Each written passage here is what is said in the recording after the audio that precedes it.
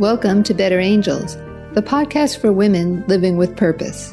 I'm Susan Ferry Price, and each week I have a conversation with a woman who's using her voice to create more good in our world. Thanks for joining us. This week's episode is sponsored by SheBD.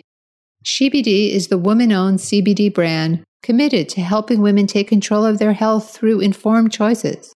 SheBD provides the highest quality, CBD-rich broad-spectrum hemp products available, products that help women restore balance in their minds and their bodies. Sometimes a woman finds new purpose for her life after something that no one ever wants to experience. Scarlett Lewis's life changed on December 14th, 2012, when her son Jesse was killed in his first grade classroom at Sandy Hook Elementary School, along with 19 of his classmates and 6 teachers and administrators. In the aftermath of that horrific shooting, many people, including myself, called for more stringent gun control. Scarlett's activism took a different route, one that was sparked by Jesse himself. Shortly before he died, Jesse had written 3 words, spelled incorrectly, on a chalkboard in the kitchen of their Connecticut home: nurturing, healing, love. Those remarkable words became the basis of Scarlett's mission. She founded the Jessie Lewis Choose Love Foundation and created a free program to help kids, and now adults, develop the social and emotional skills we need to live in a peaceful, compassionate community. It's pretty hard to imagine a message more needed in our world today than the one 6-year-old Jessie Lewis scribbled on that blackboard, and which Scarlett is living every day. Here's Scarlett. The Sandy Hook shooting, at least in my lifetime, was one of a handful of days where you remember exactly where you were and what you were doing when you heard the horrific news. I hate to bring you back to that time, even for a moment, but if you'd tell us a bit about your life at that time. I believe you were a single mom. Yes, I was a single mom. And so I was a full-time working single mom, taking care of 2 boys with a long commute, having to, get rides for them to and from school and daycare and all of that. It was a great life. I loved my boys. I had gone through a time where I had realized that, because I worked long hours, I was an executive assistant at that time. So I would be up at midnight helping my boss from my phone change his airline tickets and things like that. So I worked a lot of hours. And I remember when I realized I worked more hours actually than I spent with my kids, I unplugged my TV, I donated it to Goodwill. And so I was very present with my kids. We had a great time. We live on a small farm. I still live on the same farm in the middle of Sandy Hook. And so we had animals and dogs and horses and chickens. And it was just the way that I wanted my boys to grow up. We had a garden, and every night they would come in with dirt under their fingernails. And I thought that represented a good day. When you first saw those words that Jesse had written on the blackboard, it must have been startling. Did it really register right away that he left this sort of prescient message? It really did. It was shocking. I don't know if you were a spiritual person before that moment, but I am. And I remember hearing this story. I don't know if I read your book or where I came across it. And, I get teary just thinking about it now, actually, just thinking, wow, you were really gifted with this mission and this connection that is really something very beautiful in spite of what had happened. You just, immediately that those 3 words aren't in the vernacular of a 6-year-old. They were phonetically spelled. I knew that there was a spiritual awareness, at least, that he wasn't going to be around, I thought. I also knew that if the shooter, because I thought a lot about the shooter, obviously, during that time. and not like other people did, by the way. There was a lot of blame, fault finding, finger pointing after that on various things. A lot of the blame obviously went to the shooter and his mom, but it wasn't, I just thought it just can't be that simple. It can't all be their fault, because if it was, it would never have happened before and it would never happen again. But it has happened before, Sandy Hook. And of course, we know that unfortunately it's kind of like our new normal now. So that can't be all the shooter and his mom's fault from Sandy Hook. So I knew that we had to take a different approach than what we had been taking. And, seeing those 3 words, I realized with a little bit of thought that if he had been able to give and receive, so in other words, had the essential life skills to be able to give and receive nurturing, healing love, the tragedy would never have happened. That was simple, but getting that into the hearts and minds of kids and adults is not as simple, but it's a simple concept. And that's where my mission started. That's how that I knew that I would be spending the rest of my life spreading that message. Oh, I remember just, so much blame and anger coming up. On your website, there's a very simple question: why choose love? It just goes into the category of simple but not easy. But it really, at essence, that is every moment in life. What we're doing is we're reacting and responding to things either from a place of fear or a place of love. So jumping ahead a bit to your work now, I'm wondering, in this moment where people are reacting rather divisively and strongly because a lot of fear is being triggered, and pretty primal fears, losing your health, your job, a loved one.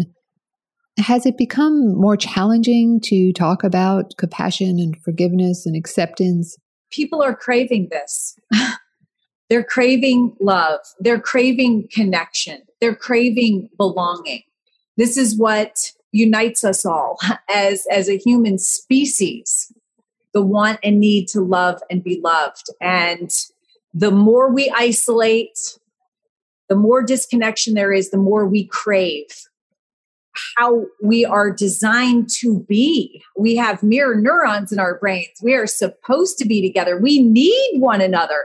In fact, Charles Darwin never said survival of the fittest. That's kind of the mantra that we live under. But in actuality, he concluded in his research, it would be survival of the most sympathetic. And by sympathetic, he meant altruistic, generous, and compassionate. And so that is how we survive. That is how we thrive as a species. It's not elbowing our way to the top. It's literally giving a hand to someone else. And that's what we need right now. And so people are craving this. And to me, it's almost amazing that we have had 8.5 years to create and then refine, and then through the pandemic, refine again all of our information and programming so that it is completely appropriate for where we are right now, this unprecedented time in our lives. I love that it is filling almost a desperate need for not only our kids, but us big kids as well. Yeah, you may have originally developed this for children, but the skills you're talking about in your formula we all need: compassion, courage, gratitude, forgiveness. That's the formula to help you to taking your personal power back, to returning your locus of control, to thoughtfully respond by choosing love in any situation, circumstance, or interaction. So tell us a little bit about the process of coming up with that formula. Well, we looked at all of the latest research, including the neuroscience of what children need, what leads to flourishing in a human life. And there were many things. There was mindfulness, there was positive psychology, there was growth mindset, there was social and emotional intelligence, there was character education. And with our growing base of trauma that we're seeing in schools and in homes, it would have to be something that was trauma informed.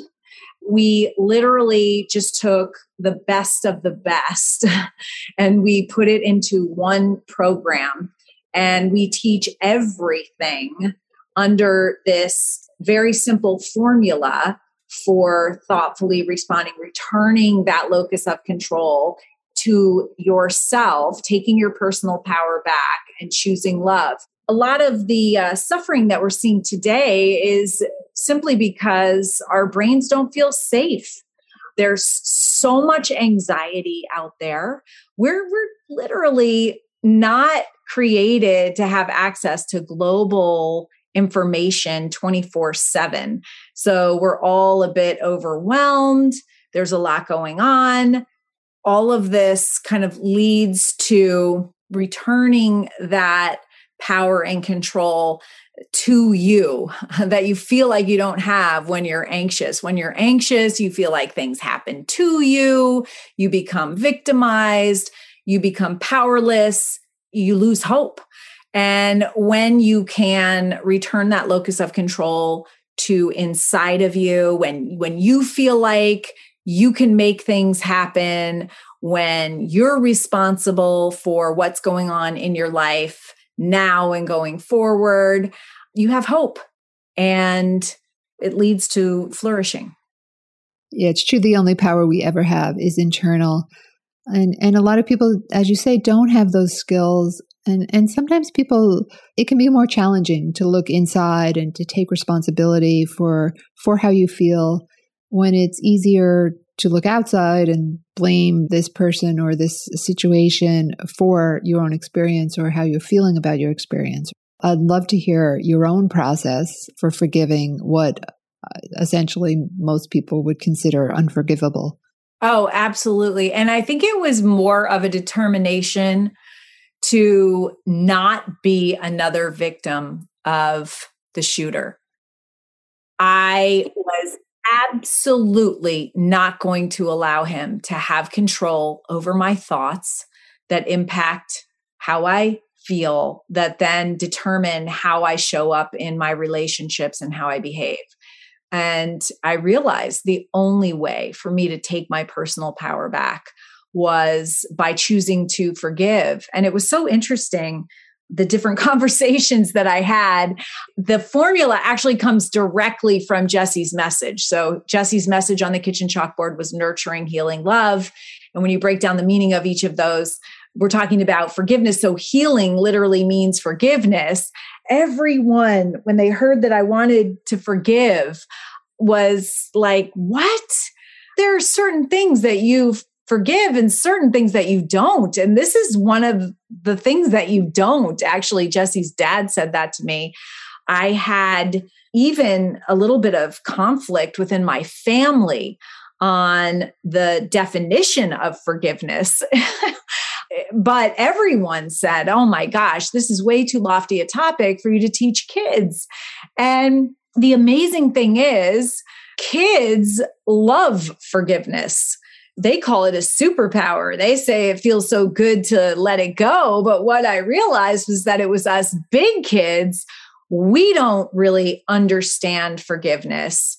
We traditionally think it's, like a gift that you give somebody that hurt you. And why would you do that? When in actuality, what I found was that it was a gift that I gave myself, that it had really nothing to do with the man who murdered Jesse. It had everything to do with my personal freedom and my ability to move forward with under my own control and with joy and happiness. And that was all based on my decision to forgive. It strikes me as really an unfair burden to put on a parent to say, this is something you can't forgive. People do that with grief as well. When a child dies in any circumstance, people say this is the worst kind of grief. And I always think, why are you adding to someone's pain and making them sort of cementing in their mind that, that pain is never going to lighten? Oh my gosh, I can't believe you're saying that, because one of the therapists that came by a few days after Jesse's murder literally said, she bent down, she was on her knees, she put her hand on my knee, and she said, I lost a child. And she was the first person I had spoken to that had actually gone through, something relatively similar, at least the loss. And she said, you're never going to get over this.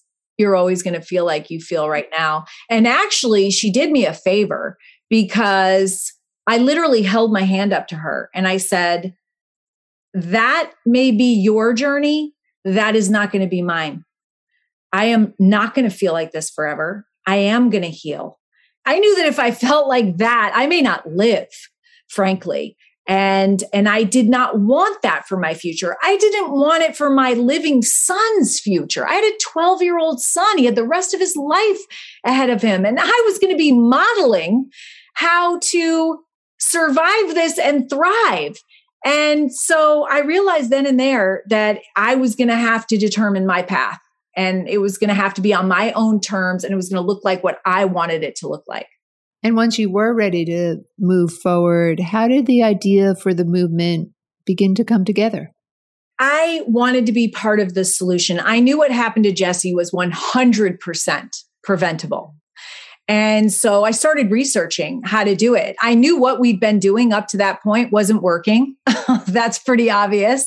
And then actually you can translate that not only into school shootings, but into suicide, into substance abuse, into bullying, into loneliness, into so many other things. And so I started researching, and I came upon social and emotional learning. I actually spoke to the curriculum director at Sandy Hook Elementary School, and I said, have you heard of this?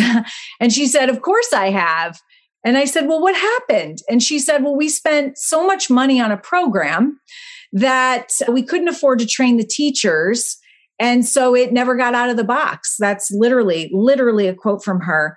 And so I realized that this was the solution, and that I would have to create a program that was relevant, that was respectful of educators, because they have the most important job in the entire world. There are modern day superheroes, and they don't have a lot of time. And so we created a program that put the best of the best that would benefit the educators as much as the students.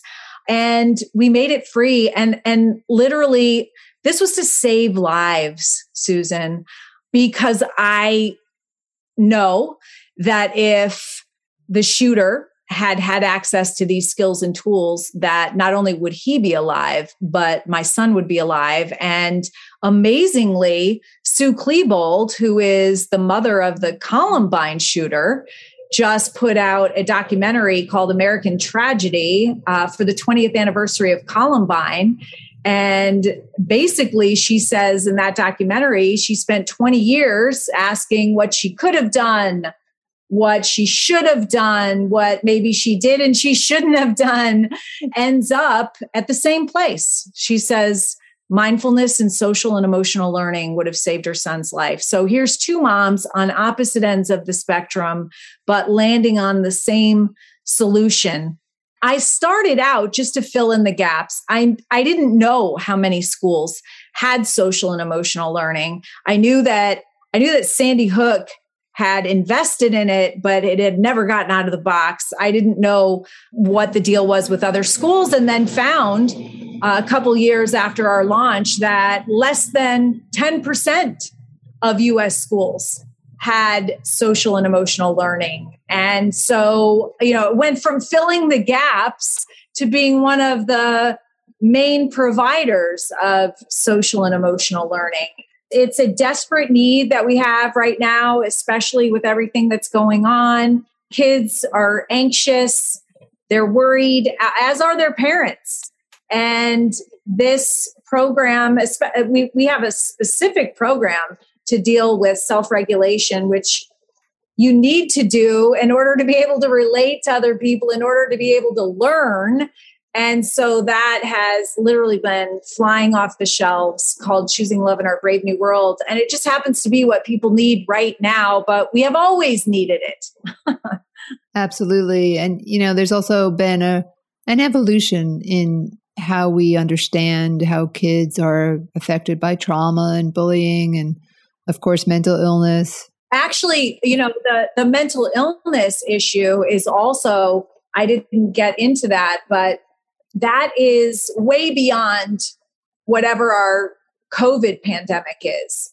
And this also addresses the cause of the majority of mental illness. So we can actually reduce and prevent the suffering before it starts with social and emotional learning. So let's go through in a little more depth the 4 key steps in your formula. Yeah, absolutely. Okay, well, the formula starts with courage.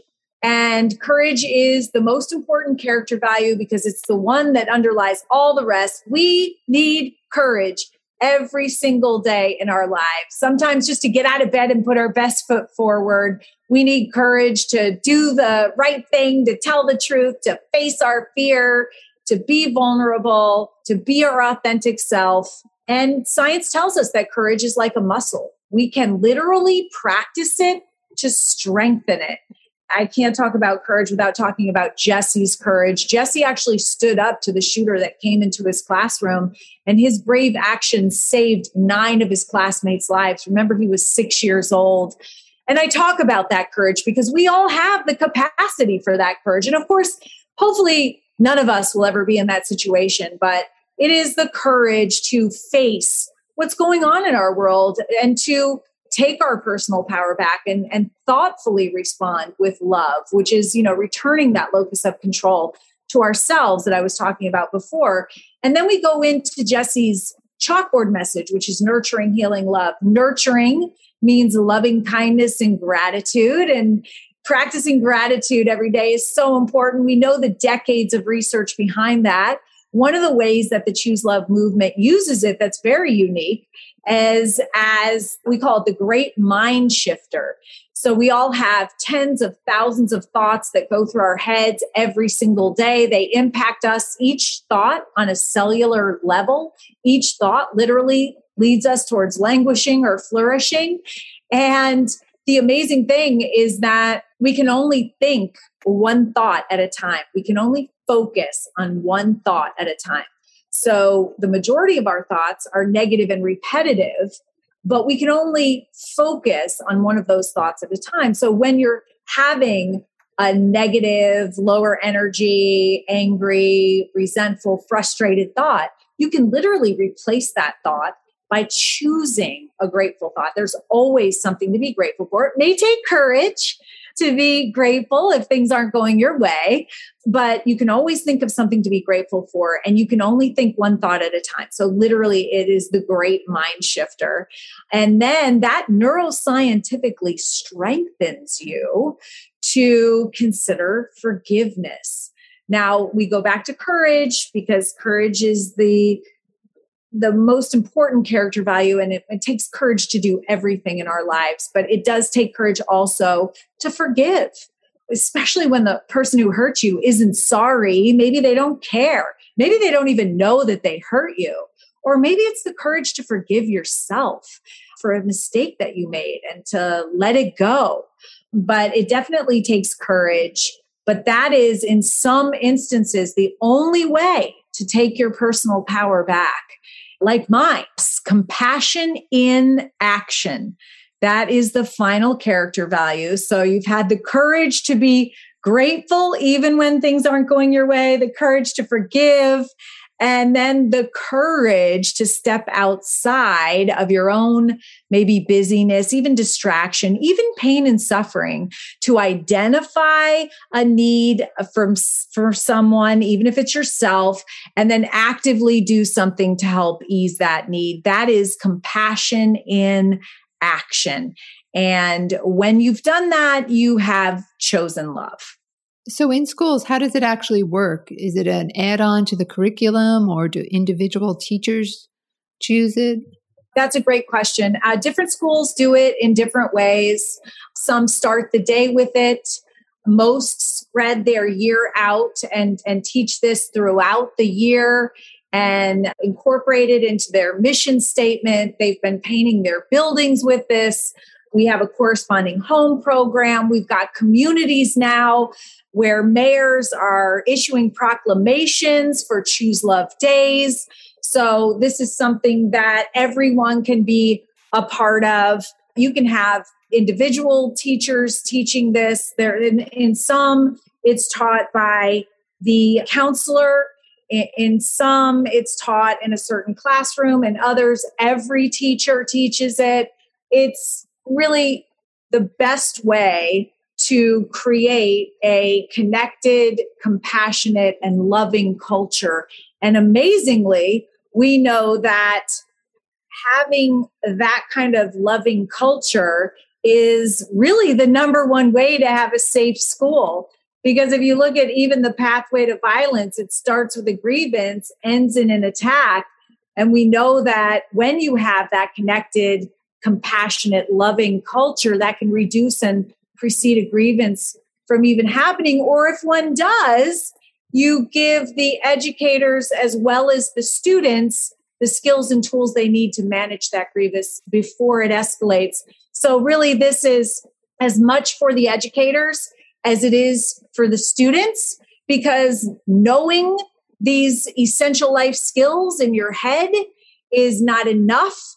You actually have to practice them every day. And life is this beautiful thing that gives us the ability to practice these social and emotional skills, tools, and attitudes every single day. And I am the first to say, at 44 years old, when I learned about what they were, like learning how to have healthy relationships and meaningful connections, learning how to identify, label, manage, and express emotions, learning how to grow through and be strengthened by difficulty instead of being taken down by it, learning how to make responsible decisions. I realized right away, I don't have these skills and tools. Now, I had great parents. I am a college graduate. I was an investment banker and bond trader, real estate agent, a little bit of everything as a single mom. But I was not socially and emotionally intelligent. And I learned these skills and tools at the age of 44 for the first time. And of course, practice them every day now. And I have to tell you that my life is exponentially better. So this is really something for everyone. That's why we have a lifespan program. It actually starts prenatally, because your reaction as a pregnant mom to your environment can negatively impact your baby's forming brain. We have an infant toddler program because that's such an important time for a baby's brain development. And if you're like I was as a single mom, handing my babies over at 6 weeks to either public or private daycares, I'm sure that they love them, but I'm also sure that the majority of them aren't trained in brain development for that age. And so this is a free program you can print off and hand to your daycare provider that really can help your child. And then, of course, we have pre-K through 12th grade. Then we have programming for homes and communities, for athletics and leadership. And then businesses started coming to us and saying, hey, is that formula available for our employees? So we've started also teaching in businesses as well and giving professional development there. Yeah, I think we all have been living with this myth that we know these things intuitively, or we just pick them up as kids from our parents, from our friends, but that's just not the case. Yeah, thank you so much, Susan. I think that we've thought up until now, oh, the parents teach this stuff. But, I'll be the first to admit, you can't give what you don't have. And we're not born with these skills and tools. There's nothing to be ashamed about. We're not born with these skills and tools. If we didn't learn them, we get to be adults and we don't have them. And you can't give your kids what you don't have. So literally, it has to be taught in schools and in homes. There has to be a partnership. Everybody has to be on the same page. And believe it or not, we are supported by individual donations. So individuals that believe in what we're doing that understand that we have to take responsibility for what's going on in our world and what's happening to our kids and even ourselves, and that we can be part of the solution and that there is one. So we are supported by individual donations. It's really important we continue to make this program free, because we know through research that this is the direct path to flourishing. With so many of us caught up in divisiveness and anger, Scarlett Lewis's capacity to forgive and her commitment to creating a more compassionate society feels more vital than ever. Visit chooselove.org and download its free resources for teachers, parents, community groups, business leaders, really for all of us. You'll find all the links in the show notes. Thanks for listening. Follow Better Angels on Apple, Spotify, or wherever you like to listen to podcasts. A rating or review helps us expand our community of visionary women. For more of those women and great women-owned brands, visit SusanFerryPrice.com and follow me on Instagram. Know a world-changing woman or brand I should know? Of course you do. Drop me a line at Susan@SusanFerryPrice.com. See you next week.